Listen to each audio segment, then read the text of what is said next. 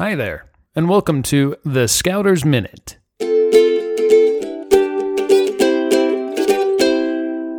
This week's Scouter's Minute is brought to you by countrymeats.com. Start your next fundraiser for your pack or troop in 3 easy steps. First, pick your flavors and place your order. Their simple-to-use online order form makes it easy for you to choose any combination of their 12-plus different flavors. Second, sell them. And third, count your profits. Also, check out their new contactless fundraising options. Go to countrymeats.com/sample pack to request your sample box today. Now, on to this week's Scouter's Minute.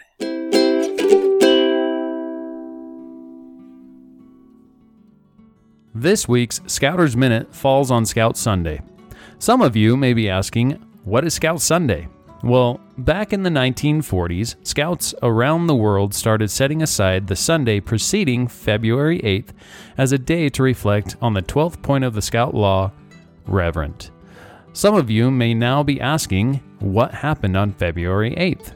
Well, that is the date in 1910 that the Boy Scouts of America was born. But that is a different topic for another time. Cub Scouts and Eagle Scouts alike promise to do their duty to God. Is today the only day that your Scout unit can celebrate Scout Sunday?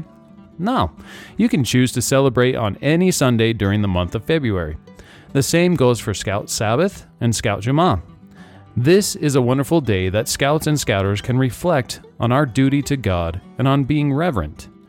Back when I was a youth, I can still remember how cool it was to sit in the congregation at church while looking around to see my fellow pack and troop members in full uniform in a setting that usually involves white button-up shirts and ties.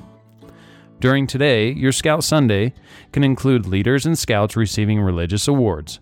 It could involve a pack or troop display in the foyer of the church highlighting some of your activities and accomplishments. If your charter organization is your church, your day may include handing out programs or being a door greeter welcoming those who are attending the services. Many times, our outdoor adventures take us to some pretty amazing places in this nation. Some of my favorites include Arches National Park, Zion's National Park, and Yellowstone. Many of these places that we visit in national parks are considered sacred and holy. Stand at the base of Yellowstone Falls with the 73,000 gallons of water roaring over the edge every second, and you get the impression instantly that this place is special. The same goes for the Narrows, located in Zion National Park. In 1858, Nephi Johnson, with a party of Indian guides, arrived at the mouth of the canyon, and due to superstition, the Indians refused to enter the canyon.